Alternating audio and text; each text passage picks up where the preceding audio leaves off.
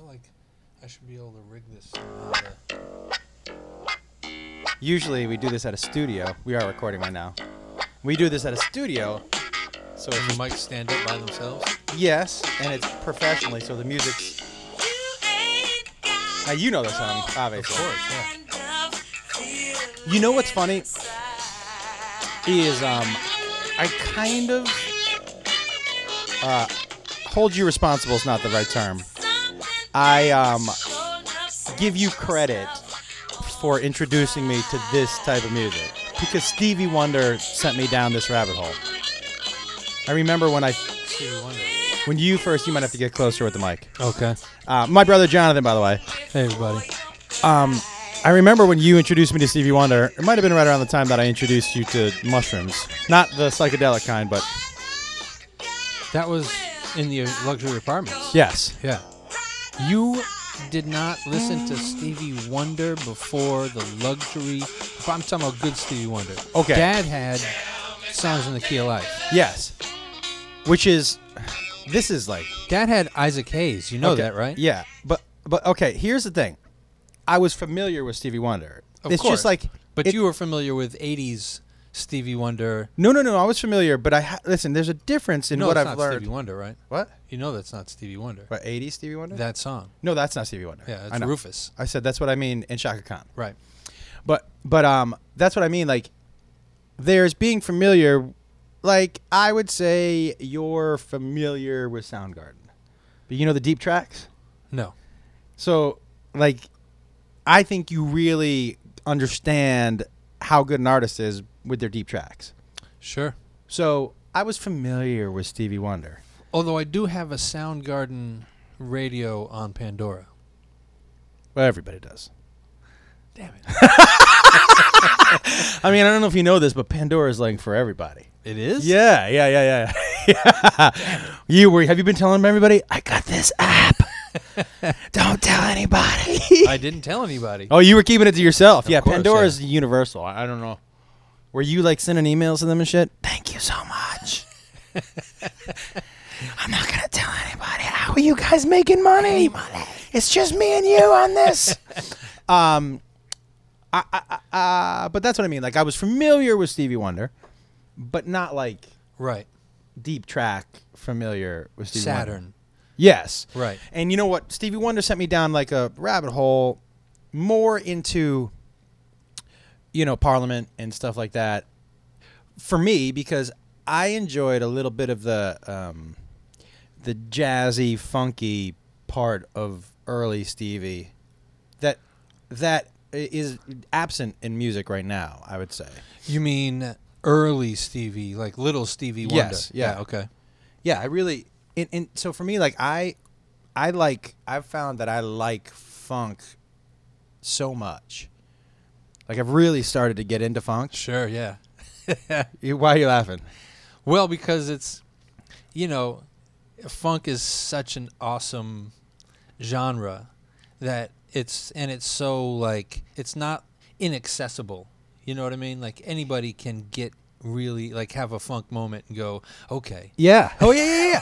But that's the thing. Like I would tell you this too. I think funk doesn't get enough credit for being as universally liked, because I don't think it's in most people's top 3 of genres. That they would name. Right. Right. But I don't think also you could put on a good funk song and people would be like, well, I don't like that. I don't like that, yeah. There's no way. There's no way that you could. Exactly, yeah. So that's the thing. That's why, like, especially with the popularity of the Bruno Mars hit, the Mark Ronson hit, actually, I was like, well, then funk's coming back. Like, people understand.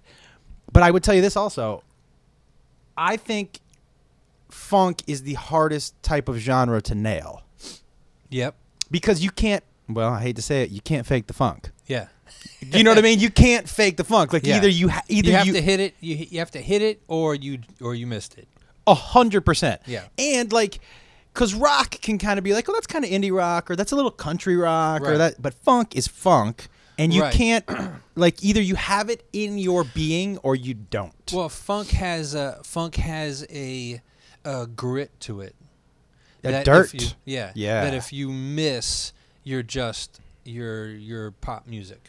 to me, and I say this about some songs, like there's some. Let me think.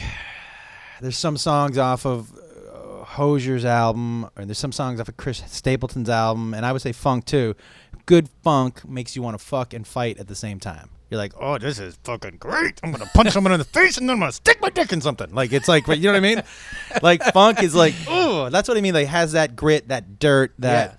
But you can't, there's no way to fake it. Because I think you're right. Like, bad funk ends up sounding, funk shouldn't sound bubblegum soft.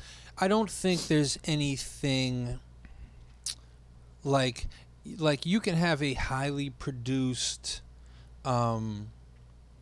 exactly, you can have a highly produced rock and roll song or a highly produced sort of dance hit that doesn't offend anybody and 14-year-olds buy, and I don't think any 14-year-olds really like will get a funk song. No. But here's the thing, on a good funk song, I want to hear their fingers slide up and down the fret. Right. I want to hear the bass guy slap the bass. Well, you got to slap a bass in funk. Right, but what I mean is... but you got to do it well. On produced albums, they take all that excess noise out. I don't want to hear that. I even want to hear them shooting heroin. Like, I want to hear them tying it off, and I want to hear the whole fucking thing. That's why, like... And one by one, the guys drop off the track. Start nodding off. But the Bruno Mars song, did you like that? Yeah. Uptown Funk. Yeah. See, Uptown Funk. Yeah. Bruno Mars is a talented guy. Oh, yeah, so good. He's a really talented guy. To me, he's this generation's Prince. Exactly. Yeah, he's a really talented, and he's a rare talent where you get a guy who can sort of still appeal to everybody, but really is still authentic in the way he sounds. He's 100% true to himself. Yeah. That's what makes a superstar, is the people who are 100% true to themselves, while at the same time they still appeal to everybody. Nail it 100%. It's what the Beatles did. Yeah.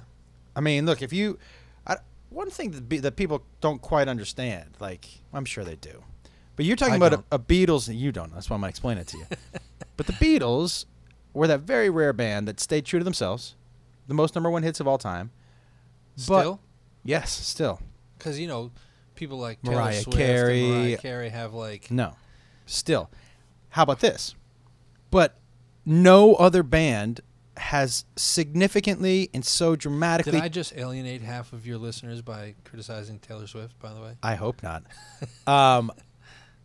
No other band has dramatically and so crazily changed their sound over only a decade, but not even a decade, 7 years. 7 years. And still in that 7 years... From completely like... Pop, bubblegum, they were a boy band.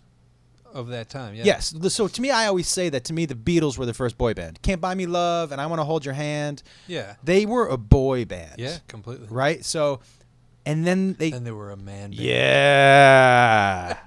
Let's see One Direction do that. Let's see fucking The Wanted put out their Sgt. Peppers. But that's the thing, like... Well, they can't because... Their fans wouldn't let them. But also, I don't know, like, maybe not, but do these guys write any music? Do they write any music, or do they that play I don't instruments? Know. But that's the thing. Like the. Speaking of which, I had no idea Ella Fitzgerald could play the piano. That was Aretha Franklin. Aretha Franklin. Mm-hmm. I think Ella Fitzgerald's dead. Yeah, so she can't play piano anymore. No. Maybe she could. Maybe she did at one point. Maybe Aretha Franklin was... That was incredible. If you guys haven't seen Aretha Franklin at the Kennedy Center, that was amazing. You know what the best Kennedy Center performance of all time to me was? What? Was Heart doing Led Zeppelin. Have you seen that? Heart doing Led Stairway Zeppelin. to Heaven? Oh, fuck you. That was so good. Heart is... Oh, her voice is off the charts. Off the charts good.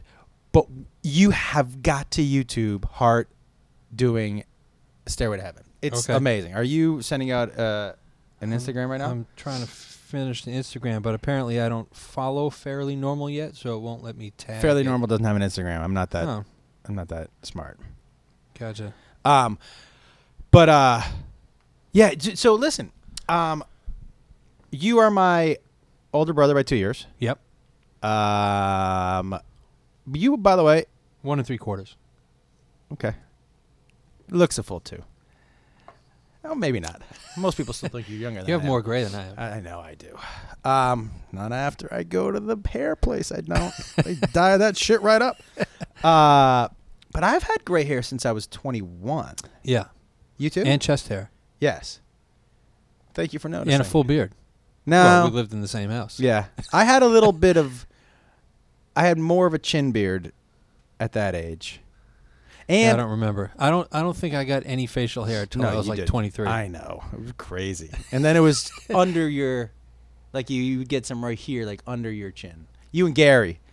And Gary was like, I I'm didn't- growing a beard. I was like, that is a neck. Yeah, That's but neck. that was when Gary was like 35. Yeah. Gary's our cousin, by the way. Yeah, it was funny because he was like, I'm growing a beard. I'm like, that's on your neck. That's not exactly a beard. That's like a neared. That's like, It's a beard adjacent. yes, it's close. It's like wherever you can grow. But none of them grow hair on the face that well. Yeah. None of Still them. really. No. I liked it when I was younger. Although now. Scott Scott had can it. grow them out. Yeah. I can grow them out. And so you, and growing up, I don't have as good a memory from our childhood growing up. I had a lot of questions. Which it's not setting the bar high if you're saying my memory is. Okay, give me a question. I don't know, but I don't remember what is your overall feeling of like our childhood? Like more like when you think back, is there an emotion that you like? Do you have if people said, "Did you have a good childhood?" Would you say yes? I would say yeah. Mostly because I don't feel like complaining about anything that Yeah. happened I think 30 years ago. Everybody's childhood, nobody's childhood was perfect. Like everybody. Some people have really shitty childhoods. Yes. I also say, and this is Doug Stanhope saying, but I do agree with it. You can't compare. You're invoking Stanhope. Yeah. You can't compare sucks Right. because it's all relative, pain right? threshold. Right. It's all relative. Like look, if your suck was, I don't know, you had a 10 o'clock curfew, and someone else's suck was, Right. much worse. I didn't get a car when I was 16. Yeah, or in somebody Like else's. somebody we know. Yeah, I got one. I didn't really get a car. I just stole mom's. You didn't get a car, but there was one in the driveway that you got to use. Well, because I got to use the Honda. but remember how fancy we thought the Honda was? Yeah. We thought the Honda, because we grew up with not a lot of money. And we went Right. many years with no car for the whole family. Many years. And no new clothes. No, we used to go up into the attic. Yeah. Every summer and winter, Every season we'd change. go up into the attic, and Mom would pull out the trunks Yeah. like they were new clothes. Let's see what we got this year. I'm like, the same fucking thing we had last year. Right. Let's see what I can fit into this year. Is that what you You know mean? who got new clothes? Adam? Adam. Because he was the oldest. Right. I remember being so mad at Adam when I was like 14. Because he had such shitty taste in clothes, he had to wear his old ones? No, because he made.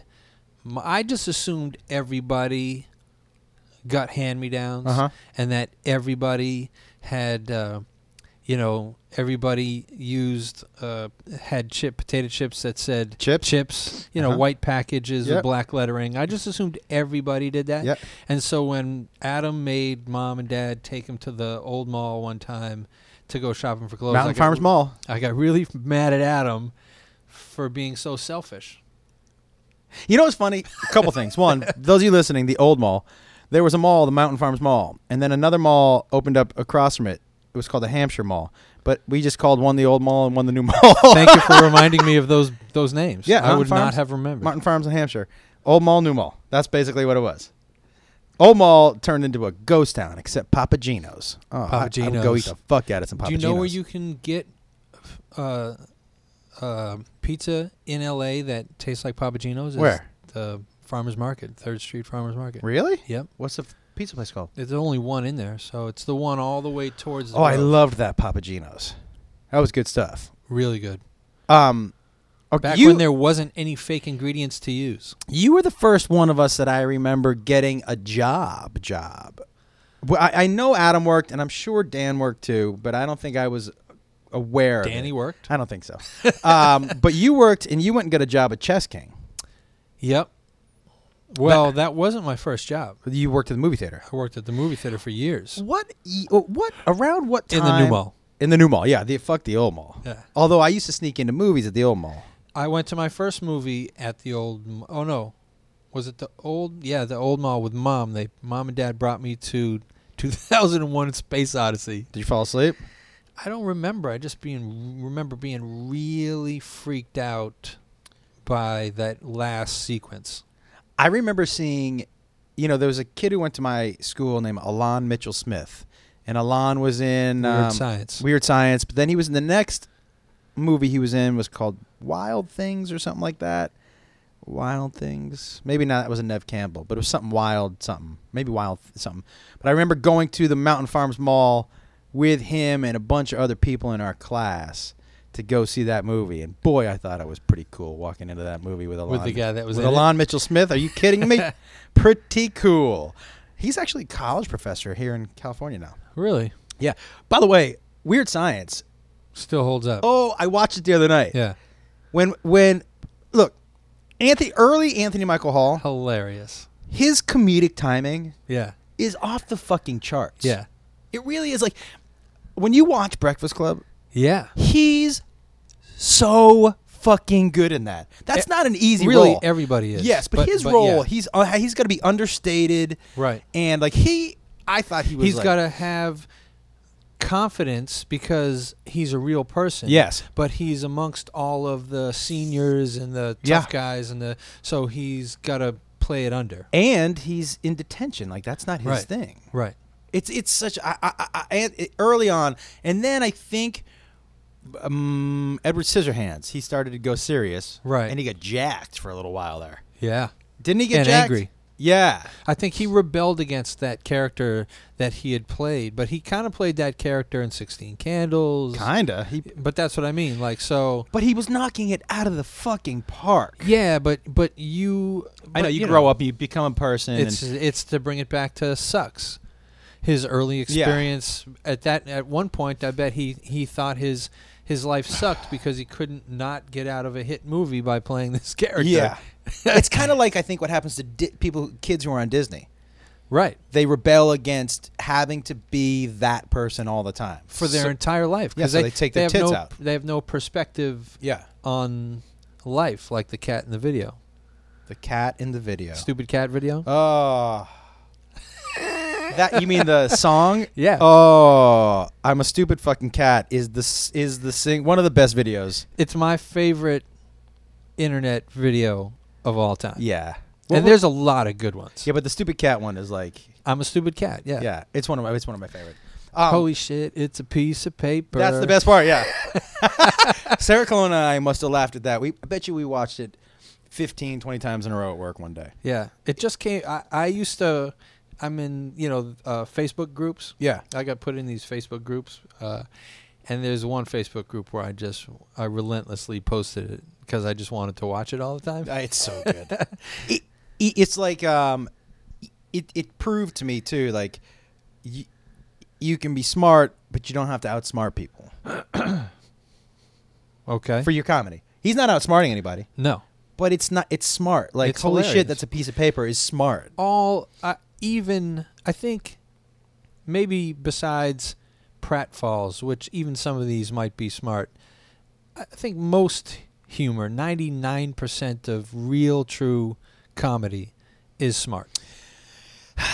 Yes. I think yes, I'll agree with that. You have to be smart to be consistently funny. Yes, but you're saying real true humor, so you're being subjective. Okay. Right? Sure. Okay, so some people they could listen to fart noises on loop and laugh. That's not fart. I could. Yeah, me too. There's nothing smart about that. It's just, it's, and by the way, I will tell you this, to kind of go against what I'm saying, sometimes smart is tonnage. So sometimes for me, smart is knowing the first time I say it isn't funny, but if I say it 5 times in a row in a different way, right, that 5th time it's funny. Knowing and having the patience, and not just the patience, kind of the balls to stick out to the 5th one, right, where the tonnage is going to make it funny, right, is interesting. I think humor I do agree with you. I don't think humor gets enough credit for needing intelligence. It's, because some people say dumb jokes, but still, to craft it, Yeah. Yeah, a well-crafted joke is Smart. and experimenting with single letters and words and half-second pauses and all this. Intonation and all Yeah. that. Yeah. You know, I've been experimenting a lot on the road. Not experimenting, but Okay. you know, still like chicks. You know what I mean? As you hold that mic up so close to your mouth. Did I ever tell you about when I was in? I wasn't gonna talk about this till later, but when I was in Seattle, I bartended with a guy. I won't say what his name is, but I would catch him making out with, not catch him, but see him making out with dudes all the time. And I would be like, well, what do I want to pretend his name is? Okay, Steve. I would say, Steve, you never mentioned that you're gay. Not that it matters, but I always see you with your girlfriend. Does she know that you're gay? And he said, oh, this is a quote. I'm not gay, just my mouth is. I go, I said, what do you mean? And he was like, I just like to kiss guys. I don't like to touch dicks. I don't want anyone touching my dick, but I like to kiss guys. So it was interesting. And I said, what is it? Why? And he said, I just like the scruffiness. I like the roughness of the beard and stuff. And I was like, that is, and so I knew takes a whole I knew him for whole years. village. I knew him for years, and his girlfriend knew about it, and was like totally fine with it. Every now and then, he didn't do it all the time, but every now and then, he liked to feel the scruffiness. And I checked in with him not long ago, maybe 2 years, because my theory was, the mouth is gay Eventually. now. Yeah. The dick's gonna be gay soon enough. It'll be the neck and then the Yeah. The shoulders. chest and the nipples. Yeah. The areolas, my navel. And I asked him, I go, has it changed? He goes, no. I go, he said, I told you. I'm not interested in any other part of the body. I just like that feeling on my face. And that never changed for him. Had to go back to either his mom has had a beard or his dad Or hairy kissed nipples. him inappropriately. Or Hopefully his not. uncle. Yeah. Well, no, I actually asked. Or the basketball coach. Or Somebody. Yeah. Somebody with a little scruff. Maybe when he was literally a baby, you know, it's sort of something he didn't realize that just sort of happened. Maybe. I asked him, I said, do you have like any kind of secrets that, you know, that's why it's coming out? He goes, I don't think so. He goes, not unless I've repressed it. He goes, it really isn't something I even think about. It's like every now and then I'll be like, hey, I feel like kissing a dude. I kiss a dude, and then I don't kiss a dude for another couple weeks. And that's it. It was, Pretty crazy. I'd never heard that term, though, that just my mouth is gay. And I was like, Yeah. Okay. All right. Yeah. Yeah. Hey, whatever works. The more happy people in the world. I agree with you, dude. Like, I could give That one. doesn't hurt anybody. No. If his girlfriend knows, Yep. you know what I mean? I remember that there was a guy that we worked with who was a bodybuilder who was totally not comfortable with it. He was like, he's kissing dudes, not cool with it. And I was like, why not? What does it bother you? Yeah. And he's like, I gotta come to work and I gotta see that shit. I go, Yeah. well, turn your head. Or get another job. Well, that's what I told him. Yeah. Because, you know, at the time I was, The manager. and he was like, well, I can't work with him. I'm like, well, then you're going to lose a lot of shifts. Yeah. Because he's a better bartender than you. And you know what? He brings in a lot of good-looking dudes. Yeah. So, Who are wondering what day his mouth is going to be gay. Yeah. You know what? I just never understood hating somebody else for living their life Yeah. the way. Look, if your life is hurting other people, then we all get to weigh in on That it. objectively sucks. Yeah, we all get to weigh in on that. Right. Okay. If your life is not affecting everybody and it's affecting you, Right. we don't get to weigh in on that. Right. Or if it weighs in on you and your wife or you and your girlfriend, that's not something I get, unless, again, if you're hitting or whatever. Right, yeah. But I don't get to weigh in on that shit. Right. Like, and I don't understand why people feel like, look, I don't agree with them, but I understand the abortion stance because what they're saying is it does affect all of us. Because in their mind, that... You mean the pro-life? Yeah, that in their mind, that, like I said, like that's why those arguments I will listen to as long as people are... But you can't be pro-life and kill somebody because you're pro-life. Like that, Right. then your argument is Right. moot. It doesn't matter to me. But like I understand them at least because in their minds, they're sticking up... It does affect all of us. Okay. I agree. But the mouth gay, and I told the guy, I was like, hey, dude, like, you're going to get fired from this job. You told the big guy. Yeah, I Right. said you can't. Not only that, but you can't badmouth him. Like I won't have that. Right. And, he was telling people at the bar that fucking guy kisses dudes. You don't want to get your drink from him. Right. And I was like, you're gonna get yourself fired. Yeah, Like, that's real quick. That's a business decision. Yeah, he was At that making a point. bad one. Yeah. Not to mention just being an asshole. But okay, but here's the deal. Like you have always been in a situation where I'm assuming because when we were very young, you gravitated towards black culture. Uh-huh. At what age do you figure that is? Were you 14? 15? 15? Yeah. And As soon as I started hanging out with the kids from the ABC house. yeah, ABC House stands for A Better Chance. We grew up in Amherst, Mass. And a couple questions. One, because in our small town, what was the nickname Danny's friends gave you? Danny gave me the nickname. Danny gave you this nickname? Tyrone. Yeah, he gave you the nickname. You and listen, we both did. I wore the parachute pants and I followed your lead. So we both kind of jumped in a little bit. You stuck it out longer than I did. Right. But so when you grow up in a small town like Amherst, and so you're not putting a bullseye on your back, but you are, to a certain group, shining a light on yourself. Oh, yeah. Ooh, because listen, for me at a very young age, I looked at you like, oh, he knows that he's going to catch shit, and he isn't. I would have changed. I would have buckled under pressure in like 2 seconds, especially at that age in that town. Right. What? Why? Like, what was it in you that you didn't? And didn't you ever think about like this is way more hassle than? No, I never looked at it that way, like it was a hassle. I looked at it as if people were being uncovered. Oh, they were. Yeah, sure. There's a lot of people that it was their problem. It wasn't my problem. You know, if people wanted to make a comment about how it's the same thing as the guy, the bartender. That's the exactly same what I'm saying. exact thing, That's yeah. exactly what I'm saying. Like I'm not gonna. Yeah, but at that age, dude, look, I understand it from my age now with this perspective. Do you remember the kid who lived up the street, Connolly? I forget his first The name. guy who stole our bikes. Did he steal our bikes? Remember, he stole our fucking bikes out of our. We used to leave them on the side of the house. To be fair. Oh, to be fair. But Okay, well, I don't. Did we get him back? oh yeah, we went down there. Oh, okay. That's when I say crazy. we He lived we- down the street. I know that was ballsy. When I say we sent Adam down. But don't you remember that he got on top of me one time and was punching me in the chest, trying to get me to squeal like a pig, and I wouldn't squeal like a pig? Oh, you were young, yeah. Yeah, I was way younger than high school. So, I never really thought what anybody else You never have. thought how I should live was a valid opinion. Yeah, I mean, you're even at a young age.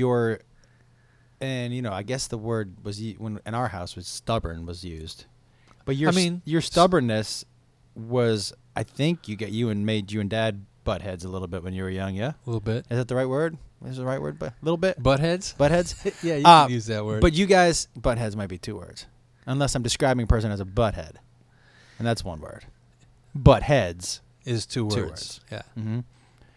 Butt heads. If you only have 1 T, I don't know how you would use that. It's the It's beginning not of a tails, clause. but heads. Right. So, but you guys, like, did the stubbornness with Dad? Because I didn't have that. I was more malleable with Mom and Dad. Like, I 100% played the game. Right. What was my path of least resistance? Was always my way, especially growing up in the house. Right. Because I just What wanted. was easy to find with me kind of, busting my way through rocks. Yeah, you were chipping away at rocks, and Yeah. I would looking at you like, I'm going around the rock. Yeah. Like you're trying to go through the rock. Mom and Dad be like, "All right, we'll see you as you walk around See the you. rock." Yeah. Come on around the rock. I'm coming. You're stupid. But like, so that I did watch you for sure, and I watched. Not that my relationship with Dad was great growing up. I don't know if any of us had a good relationship with Dad growing He doesn't up. watch this. He doesn't listen to us, does he? I don't think he knows how to do that. No. But no, I don't think he would think that any of our relationships with him growing up was great. And I think I that don't was. know. I've never asked him. I bet you. I think he knows. He mentally was in. Not until like. Look, well, you mentioned that I had a car when I was 16. Dad changed almost entire 2 pivotal points for him in his adult life that I remember. One, his first job, right? Changed. Look, as a grown man. First job after we moved to Amherst. Yes. But I understand now, as a person with a family, how not having a job, especially in that era, and having mom work and not him for that was at least 7 years. Yeah. Maybe more. Must have affected him and how he felt as a man. And I'm not sure how well that translated for him, knowing who he is, and now and in his little bit of stubbornness. It wasn't like he was trying to get it. He could have got a job at any point. Yeah. Yes. But he didn't. He still wasn't working. And like right. He was consulting. Yeah, right? And he's doing his dissertation, I think. Mm-hmm. So, yeah. But I think another thing I always took for granted, everybody's dissertation takes 12 years. Dude, you remember, and I talked about this last week, but you remember before we pulled into the driveway visiting Rick's house that weekend where he looked at us and told us he never wanted us to grow up to be like him? Do you remember that? No. It was a heavy moment because Rick Wolf? We were driving into Rick's when Rick had that house in Connecticut. He was still working at Perry Ellis. And we pulled in, and it was interesting because you and I was at my highest level of discontent with him, and you just always seemed to live at that level. And so we were both in the back seat. When he pulled over, I thought we were getting another fucking talking to, and he just turned around and he basically apologized for being an asshole's not the right word, but for being difficult, and he didn't have a job, and he said. This was something I forgot to add last week, but he said, I know now that if I need to get a job at McDonald's and start making some money, I'll have to get a job at McDonald's. And then he was like, I just don't want you guys to grow up and be like me. And I was like, well, fuck. Kind of heavy leading into this reunion weekend, but that was not an easy one. I remember we pulled to the back of Grape Street Records one time, and he said that he said that he knows that he's hard on me and stuff like that, but he just doesn't want me to make the same mistakes that he made. And what do you think those mistakes were? I don't know. He never said. Yeah. Would have been helpful. Yeah. I think I made a bunch of them. Well, plus some. Yeah. Well, your stubbornness, dude, like, okay. First of all, so in high school, you started hanging around with the kids at the ABC house. Right. And I would say from that point for a while. I didn't consider that stubborn. No. We're going past stubborn. You're right. And then in high school, I think is basically. Did you date anybody in high school from Amherst? Yeah. Did you? I think so. I remember I dated in 10th grade. But you were different. Like, you're a different guy. Obviously, we all get older and different. But you're like a different guy, even personality and just your who am I in the world, as opposed to even when you were in Oakland, even when you were in Oakland in the 90s, and when you came and visited me in Seattle and stuff. Like, you're a different guy. You're more gregarious. You're funnier. Now. Yes. Now. Yeah. Why do you? Well, we'll get up to that. But you definitely your sense of humor blossomed way later. Do you agree with that? Sure. Like not you didn't have a sense of humor, but like you being. I was more of a laugher. Yes. Than a joker. Yeah, but you're a zinger now. You come in with some good ones. Yeah, I mean you're definitely funnier than Danny. He doesn't listen either. Yeah. Doesn't matter. We can say whatever we want about any of them. Nobody's fucking listening to this. So you went to UMass. Right. UMass, is that when you basically started exclusively dating black women? I wouldn't ever say it was exclusive, other than it was. You only dated black girls. A preference. Right. Yeah, I didn't only date black girls, but I think I dated a white girl in college. briefly. What- I didn't really, besides Sandra, Right. I didn't really date anybody really in college. Well, that relationship with Sandra was very interesting for everybody. Sure, I bet. Yeah, the conversations had behind your back were like, "What the fuck is he doing? What is going on?" Yeah. What? Okay. What? Because Sandra was. Look, when I look back at relationships when people are young, and I generally don't judge anybody, and I'd throw Sandra into that too. Like when you're young, and but that was the first and only relationship I remember you being in where you were just not in control at all. Not only were you not in control, you allowed yourself to be treated poorly. Yeah. What do you think it was? Why? Like that? I will tell you, like leading up to that, all that stuff about you being your own person and stubborn, and Right. that's why, for me, on the outside looking in, I remember being like, "Wait, this is not him. Like he's gonna snap himself out of this. Right. He clearly isn't gonna let someone treat him like this." But it didn't matter. Well, I don't think I had ever had feelings like that before. Right. So, and she was, I think we have all had all of us boys have had our relationships where we have been the savior, the sort of save the person with problems. Yeah. Um, I think the kids call it Captain Sabaho. they do now. Yeah. But that's different. Yeah. But so I think I got into this relationship and I'd never had guilt thrown back at me like, somebody thinking that I had a great childhood and that Privileged. yeah, just and then and she was 2 years older Mm-hmm. and sex was great and I had just never had those feelings and so it was that That happened to me. she was just had a really fiery temper and, Yeah.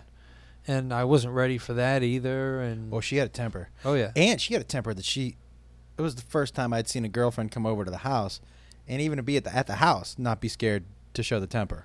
I was like, oh shit, she's at our house. And Yeah. she's still laying that shit down. Like when she leaves the house, it must be 100 times worse. no, it was about the same. About the same? Yeah. I had that same thing. But she was super cool too. It wasn't like it was always like that, Yeah. No relationship is always like that. So And I had that same, my one and only time that happened to me really was in college too with Carrie. And that was, but different, but the same thing with feelings wise. right, It was the first time I'd had those feelings for somebody. And yeah, feelings. It did not end well for me either. Right, I remember. No, it did not end well. But what was it? I guess I've never asked you this. What was it about the group that you were hanging out with, starting with ABC Kids and the black culture and the music that for you hooked into? I don't know. I can't answer that necessarily because I don't know the answer to that. But I do know that that was and maybe it was because it was just sort of a natural fit, but that was the first group of friends where it was all equal. Yeah. You know what I mean? Like there was no hierarchy. Like I never felt like there was any group of friends in Amherst, unless you're going back to Marks Meadow. Yeah, I mean, that's kids. Yeah, but once we got to, and I was hanging out with Brian Wise Mm-hmm. and Hassan. What's up, Brian and Charlotte? Yeah, no, you told me. All right. In junior high. Yeah. And so it sort of started there, I guess. But yeah, that's where everybody was sort of equal and it was fun and there was no there was no sort of hierarchy that I felt like I was at the bottom of maybe. Oh, that's interesting. And so, and yeah, that's true. Actually, there was no top dog who did all the picking on. Right. Everybody was equal, caught equal shit, had equal say. Yeah. Yeah. At least it seemed like that. Yeah. For me, your most stubborn, and maybe I have the facts of this wrong, but the most stubborn, he's not going to get out of his own way moment was, did you were you having trouble graduating with your engineering degree because you wouldn't take one class? Sorta. What? Explain that to me. Um, An engineer. So you're not dumb. right. What type of engineering? Not dumb in books, apparently. Right. But What type of engineering? industrial engineering. Right. So. So yeah. So mom begged me to change my major forever. Mm-hmm. Just change your major. You hate your major. Blah blah blah. But I guess I always just wanted to be an engineer because I thought it would impress the family or whatnot. Yeah. And You didn't want to do it? I didn't. There were parts of it I enjoyed, but after I did my internship when I was, I enjoy the math and I enjoy figuring stuff out, but Yeah. I did an internship when I was a sophomore, and I realized quickly that the people who did the work were smarter than the people who ran the department. Uh-huh. The people who ran the department were morons, except for being very political and whatnot. And I realized corporate life was not going to be something that No, I that's could not for do. you. No. Yeah. And so mom begged me for 3 years to change my major, but I was like, no, I'll just use it to blah, blah, blah. It'll look good on a piece of paper. Right. And it just wore me down, these classes that I kept on having to take. I was like, I have to take other classes too? Yeah. That was. I mean, this is a class. I got to take this class. Yeah. And so, I took, and I was trying to stuff my schedule with political science and English classes, which I did. Mhm. I had one of my best semesters. I was taking 18 credits. But, I overlooked a science elective. And I did all this stuff. And I had this one class left To graduate. to graduate. But I'd been in school for 5 years. Yeah. And so I went to engineering professor, a guy who was, my engineering rep or whatever. And I asked him, I was like, and I did great in his class. Like, he was a good teacher, and I was interested, and he taught ergonomics and stuff like that. And I went to him and I said, hey, I got this one science elective.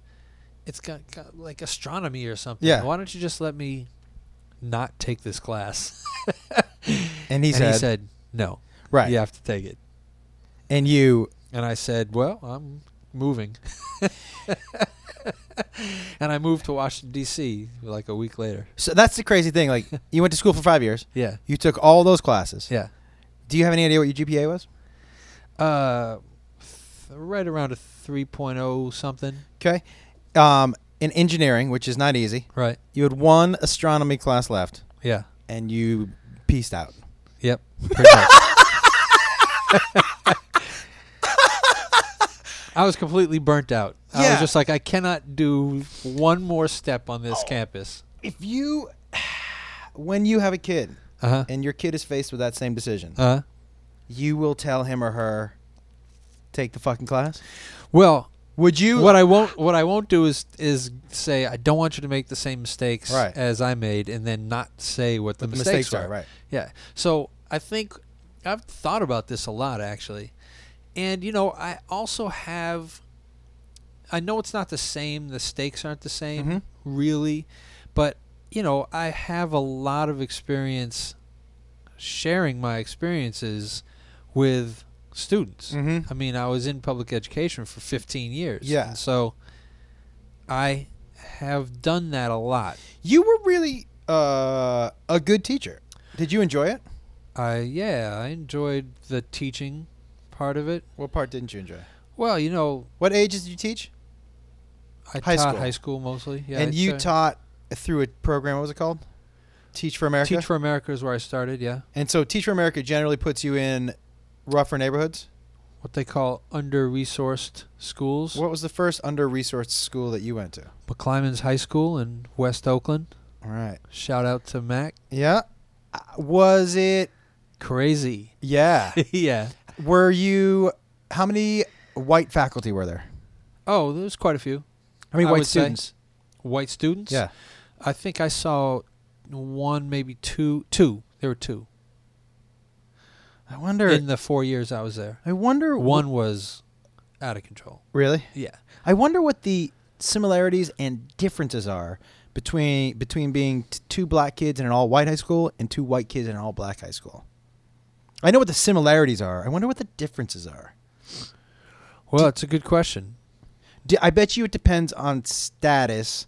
Not status meaning just money, but like, are you outstanding at something? Because if you're outstanding at something, if you're a white kid in an all-black 3. school. I think actually one kid came to play basketball, or maybe that was. But that's what I mean. Maybe like, that was Crenshaw. so if you're a white kid and you are an outstanding basketball player or an outstanding football player, you're going to be fine. Same with if you're a black kid. In general, you're going to be more accepted. there will still be the right. outliers who come in and want to fuck with you. Right. But you'll have at least a little bit of a back. Yes. I would imagine if you're not excellent at anything, you stick out a little Everybody's special. Everybody's Yeah. excellent at something, more. Josh. Right, but you might just be excellent at taking a punch, and that might not be your best situation. What? So McClymonds, you taught at McClymonds. You also, I remember you taught baseball. You were a baseball coach there, huh? I was a baseball coach. The stories from your baseball coach at the McClymonds, because there were kids who had never played baseball before, right? No, they played baseball. They just didn't want to practice. Right. Yeah. How many, when you taught at McClymonds, you taught math? Math, yeah. How many people were supposed to be in your class every day? Well, supposed to be, I could. It depends what class it was, but when I first started teaching at McClymonds, the roll got up to like 46. And how many people do you think were in class every day? What month? In September there was 40. Right. In May there could have been 5. Can I ask you what? Because you taught at McClymonds, you also taught at Crenshaw. Yeah. Because to me, what this political season has shown me is that our education system is in the shitter. But it's not great. It may have been that way for quite a while. I agree, in a but lot I of think places. it's coming to fruition right now. Like we're seeing that more and more. Okay. But what role are parents not playing? I just remember The most important role. at parent-teacher night where we grew up, that place was fucking packed. You couldn't find a parking spot, right? So, but parent-teacher nights are still crowded. A lot of parents go to parent-teacher night. so then what role do you think aren't they playing if we didn't show up at class? Do you remember, just as a side note, do you remember when I had you come to McClymonds with the kids who might have wanted to do comedy? Yeah. I just saw a notification that one of them just liked funny. the podcast. That's funny. Yeah. But like what role, when you say the most important one, what is that? Making sure your kids go to school, Okay, so making look, sure they so do. education is how kids get educated could be, is a function of a very complex ecosystem, call it, right? Right. So, and a lot of things have effects on it. But you can kind of boil it down to 3 main influences, right? Parents, the school, Yeah. which includes, let's go 4. Parents, the rest of the kids at the school, Uh-huh. how the school is run, and the teachers. Okay. So it But doesn't parents really being the most important. I would say, yes, but they're all equally as important. Okay, well, let me ask you this then. Let's just start with parents, Okay. because there are a lot of parents who listen to this show. Okay. So what do you think the parents' major failing are as far as helping to educate the kids? making them accountable, the kids? Yeah, that's it. The school accountability and the teachers holding students accountable only goes so far. Right. You have to be, because if the student is like, well, I know the teacher's going to give me shit, but I'm still going home and there's nothing, then it really There's no doesn't. consequences. The parents need to hold the consequences. Well, the first thing the parents could do, and there's a great cartoon going around the internet I've seen a lot. 1950s, there's a parent-teacher conference. Yeah, I like that one. Yeah, and the parents and the teacher are on the same side at all times. Mhm. And you remember that's how Dad and Mom were. Don't let a teacher say anything about us. They're going to side with the teacher first. Yeah. And then we have to prove our innocence. We're guilty until proven innocent. And that's sort of how it should be with kids. Yes. Well, parents go into teachers' conference now blaming the teacher for their kids' C. or Right. D or F. And that's a ridiculous. Right. It's a ridiculous thing, unless and I was in a linear algebra class in college, where we're all engineering students, so you got all smart kids in the class, right. and everybody's getting a D or below. Then the teacher is doing something wrong. Yes. There are ways where you can isolate where the teacher's doing something wrong, but yeah, that's but a different. But by and large, teachers are in there teaching at the very least, even if they're not the most inspirational teacher of all time. Mm-hmm. And I can tell you two things. I'll tell you two stories from Mac. They are still giving you worksheets Yeah. that have to do with the curriculum, or they're still assigning work in the book that has to do with the curriculum, and the parents have to make the students, their child, do all the work, all of it. Give me the craziest story from Mac you can think of. From Mac? Yeah. It doesn't have to do with Doesn't what have I was to, about yeah, to say. You- There's a lot of crazy stories from Mac, but I give you a couple. One, my first day during class. Okay, here's a crazy story for how education is run. Uh-huh. And this might be the most disappointing one, but Yeah. maybe not the craziest. First day of school, I'm taking roll, and there's a girl sitting in the front Mhm. named Chanel. And I say, which was what I was used to in high school, was if you are late, go to the office and get a pass and Mhm. come up. The door's going to be locked. If you don't have a pass, you can't get in class. She raises her hand. I'm like, Chanel. And she goes, you can't do that. I said, yes, I can. She said, no, you can't. I said, yes, I can. She was like, it's against the law. I said, I'm not going to have this conversation. Yeah. Sounding like Dad on the first day of school. Right. Nailing it. Yeah. I'm not going to have this conversation. Yep. If you're late, bring a pass or you can't get in. She deliberately, the next day, Shut up late. showed up late, knocked on the door. I went. I made this like little thing that blocked out the window but had a little door where I Yeah. could see. Oh, like in The Wizard of Oz? Yeah. And so I looked. It was her. Yeah. I said, do you have a pass? She said no. She was ready. I said, go get a pass from the office. She goes away, presumably to get a pass. Mm-hmm. 5 minutes later, there's a key going in my door. And the assistant principal opens the door, Mm-hmm. one of the assistant principals, and says in front of the entire class, Yeah. Mr. Wolf, you can't lock your door. Fire you hazard? No, it's not a fire hazard. I wasn't locking it from the inside. Oh, yeah. Then you can lock your door. Yeah. Mr. Wolf, you can't lock your door.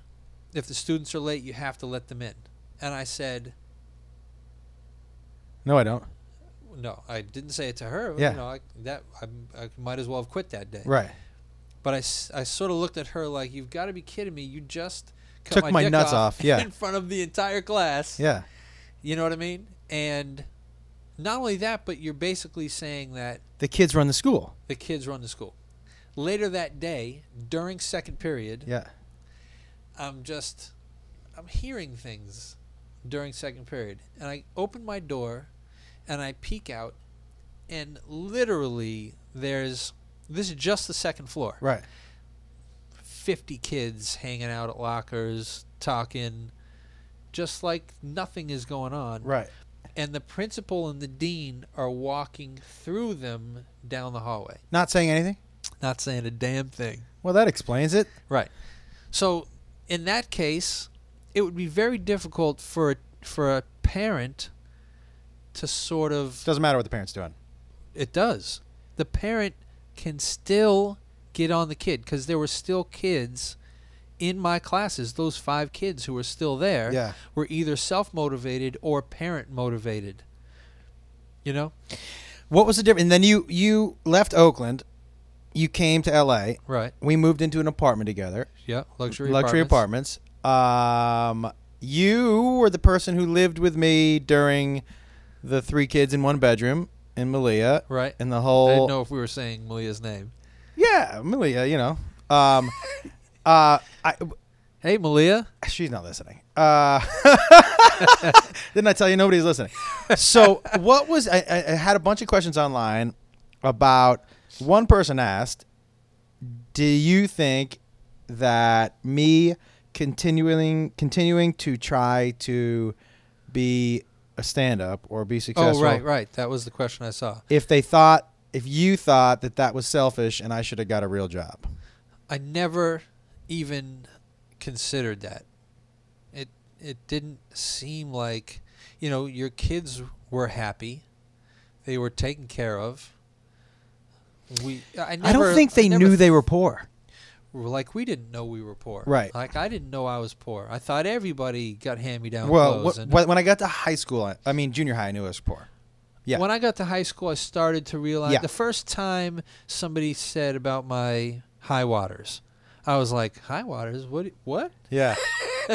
Yeah. My high water burgundy corduroys. Oh, I wore those. But so, Yeah. so, in that apartment, again, where we came from, I was happy to be there Mm-hmm. amongst family, and it never even occurred to me that you were possibly being selfish.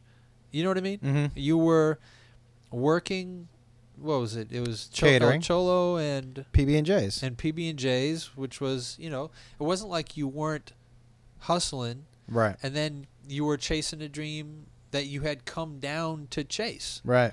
So, and besides, how could I be mad with Jacob in the apartment? Baby Jacob. Baby Jacob and little Caitlin was like, Come on. Yeah. she was And so cute. 5-year-old Trevor. 5-year-old Trevor was Yeah. a ball of energy. Yeah. Well, you got a whole bunch of experiences with them that nobody else got. Right. Because at the time, also, all the other brothers and cousins were younger than they are now, obviously.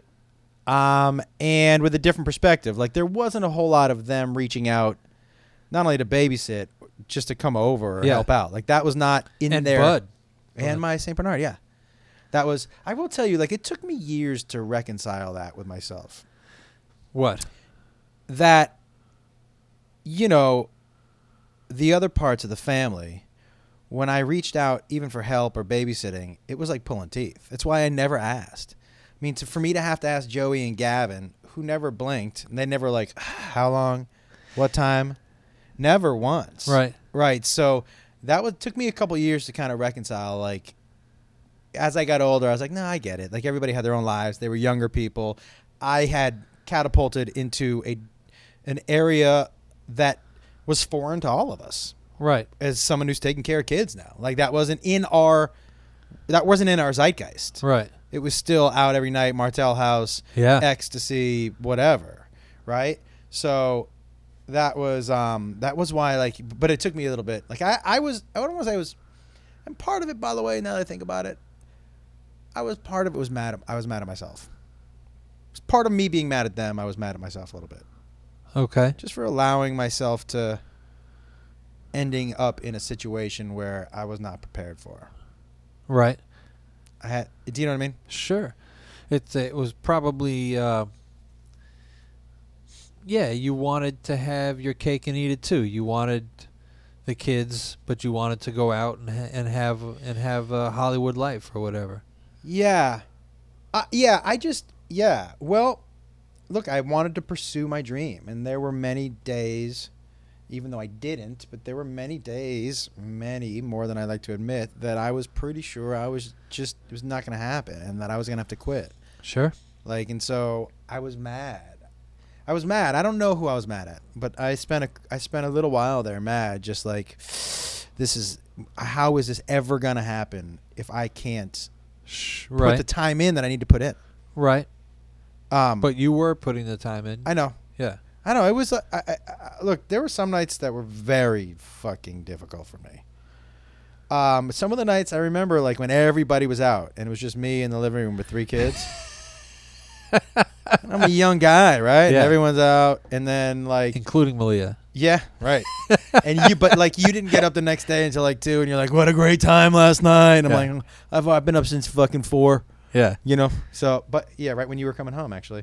Well, you got that job at Crenshaw, and that's where you met your wife. Yep. Now, how old was Charette when you met her? 18. Right. And so what class was she in? Math class? She wasn't in my class. She wasn't in class. No. How does that work? Because I'm sure. I didn't really know her. Yes, but I mean, how does that work? Like, at what point do you get the balls enough to go, okay, she went to high school where I taught, I'm going to ask her out? I didn't ask her out. That's the thing. I asked a whole bunch of seniors, male and female, because I remember I had just bought my camera. Yeah. And I figured Crenshaw just had like a wealth of good-looking, high-potential young people, you know? It was weird. There's a lot of potential at that school. And so I just asked about 20 kids if they would take pictures. Mm-hmm. And that's it. And then By the way, guys, that sounds dirtier than it is. It's you wanted to be a photographer. I did want to be a photographer. Right. And there was all this free models. Yeah. You know, I had no idea how to do it. Right. Right.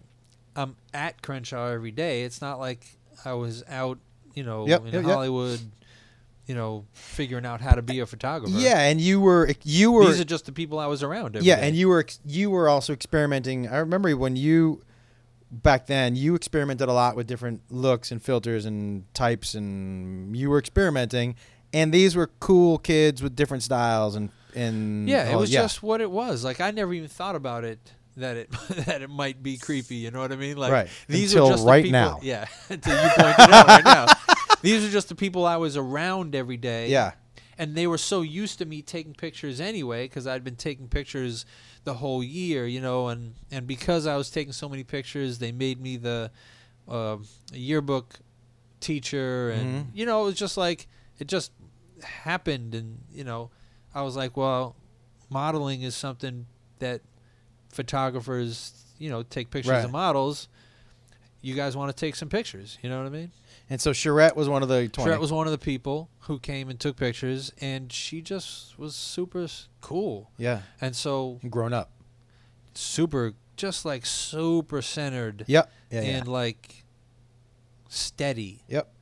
And so we just talked a lot while I was taking pictures, and I don't know. I don't know whether I asked her out that day or when I showed her pictures, or I don't remember how that went. Okay, and then so But there was something there because cut to 18 years later. Oh yeah. Obviously, yeah. It's interesting though. Like you didn't start when. What I mean is like what I referred to earlier about your personality blossoming when you kind of blossomed later, like as far as even going out and mingling and being with other people like that, right. Kind of happened in L.A. Happened in L.A., right? Yeah. What was it about? What was it about L.A. or the time or ecstasy and cocaine? Yeah. And Gary Wolf, and you because you had never done drugs before. I had smoked weed, right? But I barely even drank. But in college I drank, but then after that I didn't really drink. But yeah, so being around the Hollywood life and just especially watching Gary in a crowd once he gets going. Oh yeah, he can just talk to anybody. Yeah, he can. And so I just thought to myself, I'm 30, I should be able to talk to people. It's not like don't have the confidence to talk to people. Right. And people used to tell me, at least it didn't happen exactly then, but people like Jen Johnson would come over and talk to me or something like that, and have conversations about why I didn't talk to people. Mm-hmm. And I never even thought about it as again. I don't judge myself based on what other people think of me or are worried that is happening to. I just do what I do because that's who I am. But people would say, when you're intimidating, which I don't think I am, but some guy who's just sitting there not talking. Well, you were, but they would say, you're great talking to yes. people. Why don't you talk to people? I just never considered it. Yeah, you really did blossom down here. Like you really, it was interesting that the a summer flower. Yeah, the drugs did kind of help bring it out of you a little bit. Listen, I did more, and I never liked it. I tried to like it, cocaine, Uh-huh. I tried. Like, because I would look around and be like, well, these guys look like they're having a great time. Yeah. I just never liked it. Yeah. It never, you know what it made me, first of all, it made me want to sit in a corner and shut up. Like, that's what it was like, I think the opposite of what it's supposed to do. Right. But I never, and I hated myself every time I did it. Fucking Right. hated myself. I'm happy that was hindsight. Like, in it, I was like, oh, I wish I'd liked it more. And now I'm like, I'm so glad I didn't like that. Yeah. Because I didn't waste a lot of time or money pursuing it. Not Right. so much with you. You, like that, really agree with you. I spent some time doing cocaine. Yes. When, That's the one thing that people don't admit who do it, or people who are maybe thinking about doing it. They don't realize doing drugs is a time-consuming animal. oh, yeah. You have to get the drugs, which takes time, right? In the process of deciding whether you're going to do drugs Yeah. takes time. And then the doing of the drugs, especially something like cocaine or ecstasy or something that has a long high. And then you have to get over the drugs. And sometimes if especially cocaine, you can end up doing for 2 days straight. Well, you can. Yeah. People do. Yeah, people do. Yeah. Somebody Somebody right now has been I doing know. cocaine That's, for 2 days. Isn't that crazy to think? Somebody Yeah. right now is like, where can we get another bump? Yeah. By the way, I would Somebody wager against started not doing- just one person. There's probably an apartment close to here. Yeah, I would say Close- somebody in this building right now. That's in meth. your building. That's meth. Is it? Yeah. Your building's more meth? One apartment. I told you I did meth once by accident. It was terrible. I have never done meth, but I did a half a line of speed one time, which is sort of like I don't meth. like it. Yeah, I did so little that it Oh, the kind meth- of had no effect. Oh, the meth was like, it was the worst thing I've ever done. Yeah. You know what? Speedy things I don't like. I don't like too speedy either, but I did You did like cocaine for a long time. So when we got to the luxury apartments, and you got your job, and then you started smoking weed, and then you started to make a little extra money, Right. selling weed. Right. But you know what's your perspective on selling weed, which turned into selling other stuff, Right. was very interesting. Like you you did not think you were really doing anything wrong because you were like, I didn't think I was doing anything. I still don't think I was doing anything wrong. because you were selling it to your friends. I didn't just sell to my friends. But I don't think. By the way, this argument to me is like the perfect Jonathan Wolf point of view. Okay. Except that I agree, Ow. unfortunately, with the dude on Fox who's like the big-headed dude on the 5. I don't know. I don't know his yeah, name. yeah. But I'm a libertarian in this way. And I'm a libertarian in a lot of ways. Yeah. Where I don't think, and it comes back to what we said at the beginning of with the guy kissing men. Right. If what you're doing doesn't hurt anybody other than yourself, maybe, and that's up for discussion. What if the And argument was you're fueling somebody's addiction, so you are hurting somebody else? I Is your just don't go there.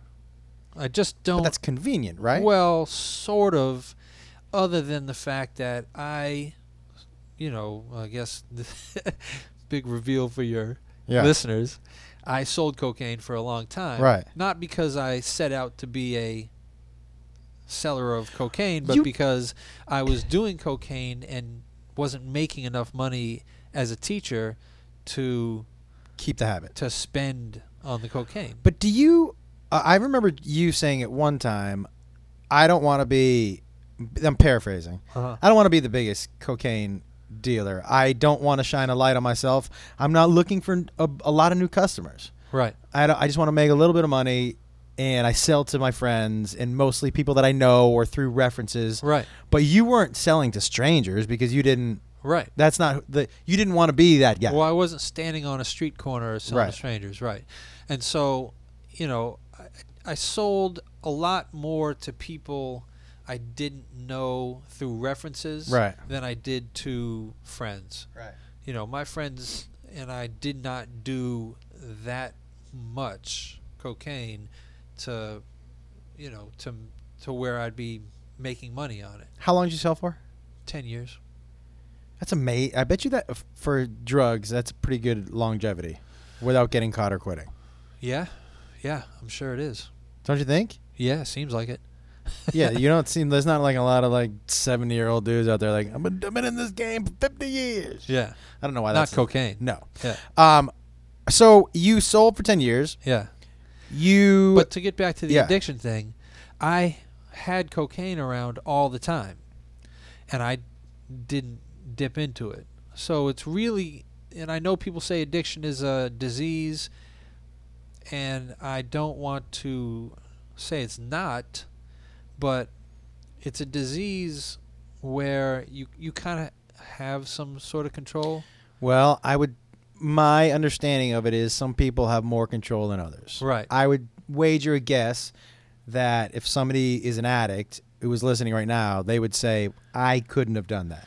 Yeah. Now, a friend of mine said the same thing to me. He said, and I made the same argument to him. He was like, I can't do this, I can't do that, I got to go to meetings. I was like, B, the power is in you. You know what I mean? You're a powerful person. You can decide to not be around. You might, I know what I've read about it and watched things about it, that how the addict is already on his way to get drugs or drink before he knows it. Yes. Before he consciously knows it, he's already made the decision to do so. And still, you still have to open that beer, or you still have to. But, and I don't want to argue too much about this, right. because you know, people say it's medically defined a disease, et cetera, et cetera. But he eventually came to me and said that, you know, now he just chooses not to. But now. Right. He needed to be shown and reshaped. And he needed... But he didn't. But he went through rehab a couple times and then was still using. It came to him just deciding. Yeah. But like some people need help getting there, and some people aren't strong enough. And so, and like that's like you were saying, like can't compare sucks, pain threshold. Right. Some people need the help. Right. But and some people are different level addicts, dude. Like I agree, but those people who I sold to, right. I never sold to a first timer. In fact, anytime anybody ever said it was their first time, I refused to sell to them, and then I'd scare the shit out of them. And you can ask our friend PF if that's true. Oh, really? And they always end up using anyway because somebody who wants to try it is going to try it. Right. There were some people that obviously had kind of problems when I was dealing with them, and I would avoid their phone calls sometimes and say, hey, man, you know, I don't really, you know, you came twice yesterday. Why don't you just take a day off? You know what I mean? And they would say, all right, J-Dub, I'll take a day off. And then they'd go call their other number. Right. You know, and the only reason they would come back to me after a couple of days is because I never stepped on anything, and I always just was a fair price and a good quantity. Right. You know, but yeah, so, and I would do that. I would say, hey, man, just take a couple days off. You call me twice. Don't you have a job? Don't you, you know? You know, it must have sounded really stupid to them, you know? Yeah, coming from a drug dealer. Yeah, they were like, exactly. What is this guy doing? But for me, and I always explained it, for me it was for people to just have fun, not to, like, rule their lives. That sounded like it hurt. That's the thumb. Oh, my God, guys, I'm in a lot of pain right now. Oh, my God. You lost your pillow. Oh. It's a nice sturdy table we bought. Did you hit the really sharp part? This is the thumb that there's Yeah, I something know. wrong with. Oh my God. Holy fuck. All right. Just talk. Say something. Or more about dealing drugs? I'm going to ask you one more question. Okay. Hold on. Okay. Oh my God. All right. So, okay. But that's the libertarian in me. Yes. Is that people get to decide what they want to do for their life. And I don't get to decide for you. I can tell you, hey, man, this is what I notice. Yes, but I would Just say like that you showed up at a motel one time and were like, hey, man, let me just give you the facts of this situation. yeah, I remember that. Yeah. Yeah. And so, But that was the thing. Like two things. On the outside looking in, you didn't, as much as you espoused being in control. There were times like showing up at that hotel room where I was like, you are Sure. not in control. well, not at that moment. But the second thing I would say is, in that moment, you were also perilously close to fucking up your life. Right. Well, yeah. Let's not. We're not gonna. Yeah. But you were. Yeah. My other question is, and this is where I think the dealing drugs is a gray area, dude. You're not just affecting your life. You don't know what that person's life is like, or what they're doing, or where those drugs are going, or who they're doing those drugs with. You don't know for sure. You don't. Right. But I wouldn't say that. You don't know that person's not doing drugs and getting in a car and killing somebody. You don't know all that shit. That's true. Okay, so those are all things you don't know. So, like for me, the mouth kissing for sure, unless he's got open sores and is spreading herpes every time. Right. Which he is. Could be. Yeah. You don't. In your case, I understand what you're saying, and I understand it's like the seatbelt argument. When Well, people this go, is I don't where- got to put a seatbelt on, I'm just affecting me. Yeah, but if you die because you're not wearing a seatbelt, or you become a vegetable because you're not wearing a seatbelt, and you've got a wife and kids, you're also affecting some other fucking people. Yeah, but that's sort of where the liberty argument. I get it. I get it. Yeah. It's a gray area. Yeah, but that's the difference between, and that's where conversations start. Oh, we got low battery. Uh-oh. Okay, so I want to get to this low battery shit. You ended up, because I haven't been able to ask you these questions, so I hope I'll be able to get to them. We're at a minute 16. Remember I told you how fast it goes? Yeah. An hour and 16 minutes, you mean? Yeah. Okay. So you ended up getting busted. Right. You get put in Yale. Yeah. Okay. What's going through you? What is like? I've never asked you any of these questions. Like, what's going through your brain? Like, At which moment? the first time you realize I'm going to jail. Did you think you were going to see jail time? Well, I knew the moment they pointed a gun at my face that Yeah, you got. I was at least gonna be in jail for a second or two. Yeah. Now listen, just so you know, if this cuts off, we're just gonna have to do a second podcast at some point That's in time. fine. You were outside of here. Yeah, I had just left here, and Jen Right. Johnson had happened to be over, and she dropped me off at my car, and I got in my car, and I remember I started the car and I looked down at something, and then there's a parking lot across the street from where my car was, and I remember sort of catching a glimpse of something coming from my left, and I looked over, and there was a sheriff's black and white with its lights on coming really fast out of the parking lot. And You were like, someone's in trouble. yeah, it's exactly what I thought, because this neighborhood Yeah. there's some gang activity in it. I mean, it's a good neighborhood, but it's Hollywood. Yep. And so I remember thinking to myself, wow, they're after somebody.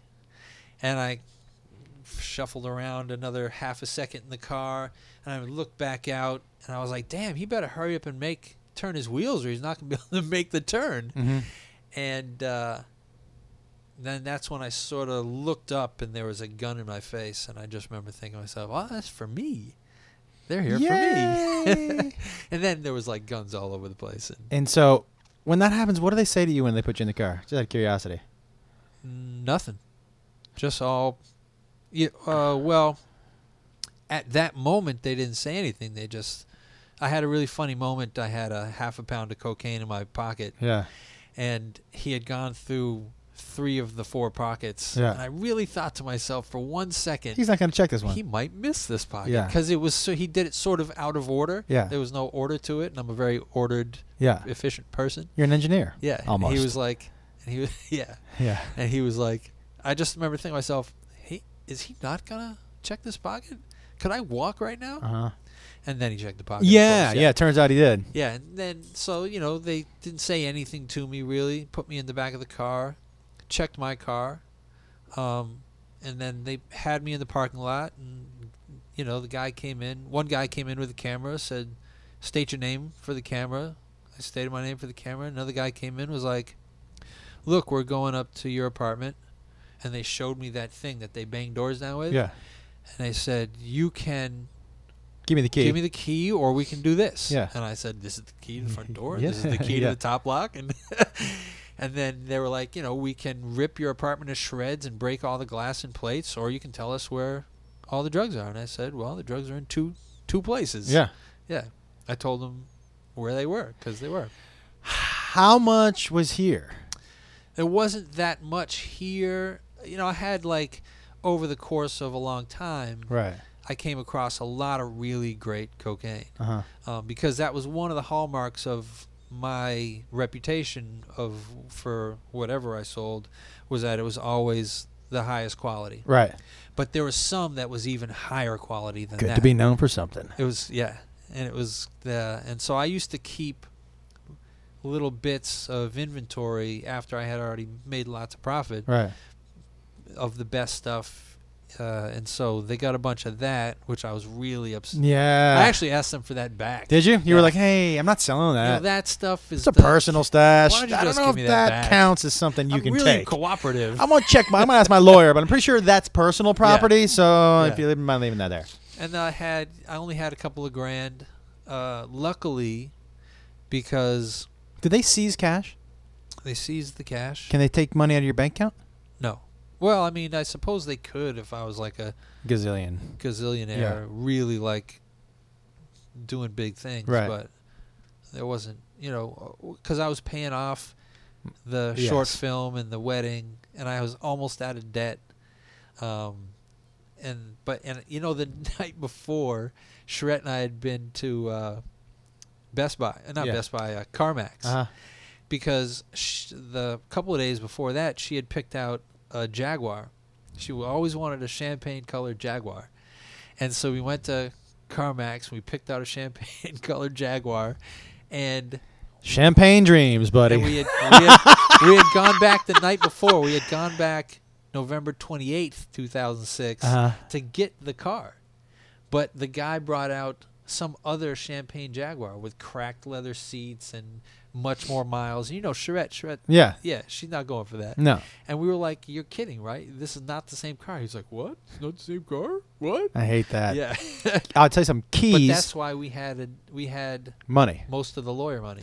Keys on Lexus, keys on Van Nuys did that to Beth and I twice. I walked in, I go, I want to buy a Lexus today. Right. Here's the car that we want. And Beth picked it out and all that stuff. And they drove down a different car. It's She was weird. like, this isn't it. And the guy was like, yeah, it is. Yeah. And she was like, are you playing the fucking Jedi mind trick on me? Yeah. Yeah, this is not the drone I'm looking for. Like, Yeah. let's find a different car. Yeah. They did it twice. They're fucking crooks. It was crazy. All right, so, and that's why you had lawyer money. I remember getting the phone call, I believe from Charette. Maybe. Yeah, because I think you probably called Charette.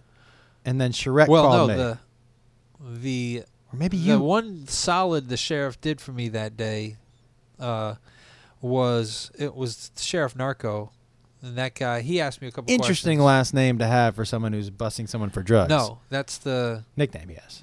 no the Narco is the squad. Oh, got it. Apparently that got me a little juice in jail, by the way, with the sheriffs. What Because the- narco isn't just you just get busted by accident. They have to be looking at you, and you're part of a sting Oh, so that gave you a little street cred in jail. with the sheriff. With the sheriff? Why? Because the sheriffs know who narco is. Everybody knows who. But how does that help you in jail? I don't know. That. Well, we can have that when the battery doesn't Okay, yeah. die about who's the good guys in jail. Oh, I mean, it's one of the things I really wanted to get to. Holy Yeah. shit. But anyway, so I said, hey, because I was on my way to get rid of that half pound of cocaine and then go pick Charette up at work. Yeah. And so, because she didn't have a car. Yeah. Because we didn't get to buy the Jaguar the night before. And so I said, hey, man, I got to call my wife. I'm on my way to pick her up from work. And so he called her because he enjoyed the shock value and got to see her nickname on the on Oh the yeah, he on was the like, phone. Baby goo. Yeah, yeah. Yeah, she And called he goes, Mrs. Wolf, this is Sheriff, I don't want to say his name. Right. Detective blah. And yeah, Jonathan, your husband just got arrested. Something. Yeah, good luck. Yeah. And then she called me, Okay. and then we went down to the West Hollywood jail, which is where you were. Right. And then it was interesting, like I was told not to tell anybody, not even any of the other brothers. And Maybe because I thought yeah, that was I the thing. could Like, still get out of it. yeah, I was like, I don't remember that. but yeah, maybe you were like, don't tell anybody. I was like, okay, but tough secret to hold Yeah. when you're not around anywhere. Does Jacob listen to this, by the way? No, Okay. he doesn't listen to this. Because I actually was thinking about telling him recently. You could tell him. None of Yeah. my kids listen to this. They only listen to the ones that they're on. Oh, gotcha. So you go down. You thought maybe you'd get out. Right. Did not. We didn't tell mom and dad till months afterwards. Years. Years. Until you were about to turn 40. Yeah. Well, let me ask you something. So 2 years. yeah. What? And that was an interesting time for all of us. Which part? Well, Danny and Adam and I remember meeting about like, one of the two of them was like, we're not hiding this from mom and dad. And I was like, it's none of your business to tell them. Like, this is Jonathan's business. Right. And their argument was, and I understand, well, if I'm lying to them, it's now my business. Right. And I was like, don't lie to them. Just don't tell them. Right. They're not going to ask you, is Jonathan in Working jail? in the desert. Yeah. I mean, that's it. Like, once your excuse goes to them. Guy loves it. Sure He loves loves the the desert. desert. He always works with his no cell phone. Yeah, but so that was okay. We might be able to get into 2 minutes of the 157. I got to take Jakey to. Okay, because we'll save the you in jail stories for the next one. Okay. But I do want to know going in. I know, obviously, it maybe sound like a stupid question to say, were you scared? Because obviously you were scared, right? Not particularly. But wait, can I ask you a question that I don't know if you can answer? Okay. You remember those trips to Miami? Uh-huh. What were those trips? Can't answer that? Not really. Okay. Yeah, I was always like, he's going to Miami again. To me, those trips, by the way, smelled the shadiest. Out of all of them, Yeah. I was like, I hope he doesn't get arrested for whatever he's doing in Miami, because that seems like would be the worst. I think that would have been the worst. Yeah, to me, that was like one of those things I'm like, this smells like really bad. Yeah. But going into... Those trips were kind of hilarious.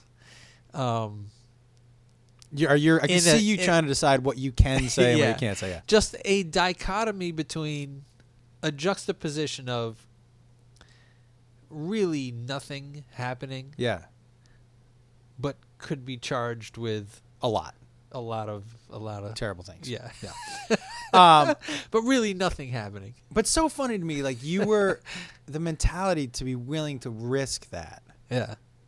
Like I don't think I would have ever, even if I thought selling drugs was okay. Yeah. The idea that, to me, it's like riding a motorcycle. It's not if you're going to dump your bike, it's when you're going to dump your bike and how bad the dump will be. Right. So for me, selling drugs, that is what that is. It's not if, it's when, and how severe is it going to be? And I was just never, I was like, he's willing to go to jail. And you didn't roll over on anyone. No. Which is why you went to jail. Right. Which, again, is part and parcel for... But that's who you are. Who I am, right. I knew, I remember talking to Beth, and she was like, well, he'll just roll and tell. And I was like, he's not rolling. Yeah. Zero chance. Because I knew for a couple of reasons. One, snitching is not your thing. But two, I would also never hold anybody else accountable for my decisions. Your response, like I know in my brain, I was like, oh, he's going to jail because he's holding himself accountable for what his actions were. Right. Knowing full well, like I remember when I remember. I mean, you could say, well, these guys, the blah blah, No. people, but they also have families. Like most people. You said to me once, I remember, I was like, this is when we were having our concerned conversations, which wasn't too far ahead of you actually getting arrested. Right. I remember saying, "But dude, what if you go to jail?" You go, "Well, then I go to jail." Right. And I was like, "But that's not the right answer. Right. The right answer is I just think I'll stop." But that was not the option. Well, I was planning on stopping. I know that's true. You were trying to Yeah. wind it down. I just wanted to get out of debt. Out of debt, and put some money in the bank, and then done. Tap and then out. be done. Yeah. So were you? Because obviously we've all heard stories of jail and seen locked up and all that shit. So, and you're Jewish, and I don't know that there are a lot of Jewish gangs in prison, in jail. Right. You're also white. Yep. But with a black wife. Right. So I always was curious as to how that would play, and if you had her visit you in jail, and if jail and prison were. Because you never did prison. That place out near Six Flags was still jail, right? Jail, yeah. So I don't know if it's different, jail and prison, as far as black and white stuff. It's not so much different. It's still sharply divided. Did people in jail know you had a black wife? I don't know whether they knew I had a black wife, but the people who were in the visiting room at the same time as me knew. Yeah. Including the sheriffs, you know. And they never said anything. The sheriffs would say stuff. Yeah. But and then I think occasionally another, you know. Well, when you walk in that first day. Yeah. I mean, listen, to say you're not scared or nervous would be clearly lying because it's a complete unknown. Scared, no. Definitely antenna up. What was I was walking. I was in a dorm that was kind of deep, and there were bunks, three bunks high. Yep. Every bunk had three beds, and so you couldn't really see. And they told me what bunk I was at, and I walked in, and your race rep, you know, meets you and says, "Go," you know. What do you mean race rep? Everybody has a rep. So from the white, so the white it's people. Like politics. There's a white rep. A black rep, which is kind of what they call others, right? Because if you're Indian or Asian or you in the black? Asian, me no, you're in the black group. If you're in the others, yeah. So you don't get an Asian rep. There's no Asian rep. At least maybe in prison there is. But is there voting like in PTA, or is it just not? Because I'm sure sort of. I'm sure it rotates in jail. In prison, it probably doesn't rotate as much, but in jail, doesn't it rotate a lot more? There's no voting for who's rep. Right, you just nobody go. votes. So your white outgoing rep says who the next rep is. Your white rep walks up to you. Were you says go put your stuff on you, get your bunk ready. Did you tell everybody you were Jewish, or you left that off the? I did not tell people I was Jewish. There was only one time I actually came out with it. Said no. It was a couple times I said I was Jewish, but one time there was a guy who, like, last name like Saperstein or something, like, who couldn't hold it, you know, who couldn't hide it. Yeah. And so, and the ignorance level of Jewish people in jail is really, really. Well, there's not that many high. of us in there, right? Right, but just the complete ignorance is really high. But you know, but yeah, so he almost started to catch a hard time because he was Jewish with a guy who liked me already. And so I was like, I'm Jewish, you know, and that kind of squashed it. So when the white rep, right, I'm assuming there's some racism in the white group. A lot of it, yeah. So based on racism. How do you handle that? How do I handle that? Well, I know how you handle it outside of jail. Yeah. But I am assuming that's what one of my biggest worries was. He's not so good at not speaking his mind, but he's smart. But there's a lot of racism within the white group. Right. But he's going to have to belong to some group. Well, so I was in the white group. Right. How do you balance that with the racism? Well, I never hid the fact that I wasn't racist. Right. And I never hid the fact that I thought racism was stupid. And in fact, had conversations to the effect with people who had been in and out of jail for life and had never really questioned the fact. And did that ever cause problems for you? Not that I can recall. No. And So I got along with it. I got along with there's the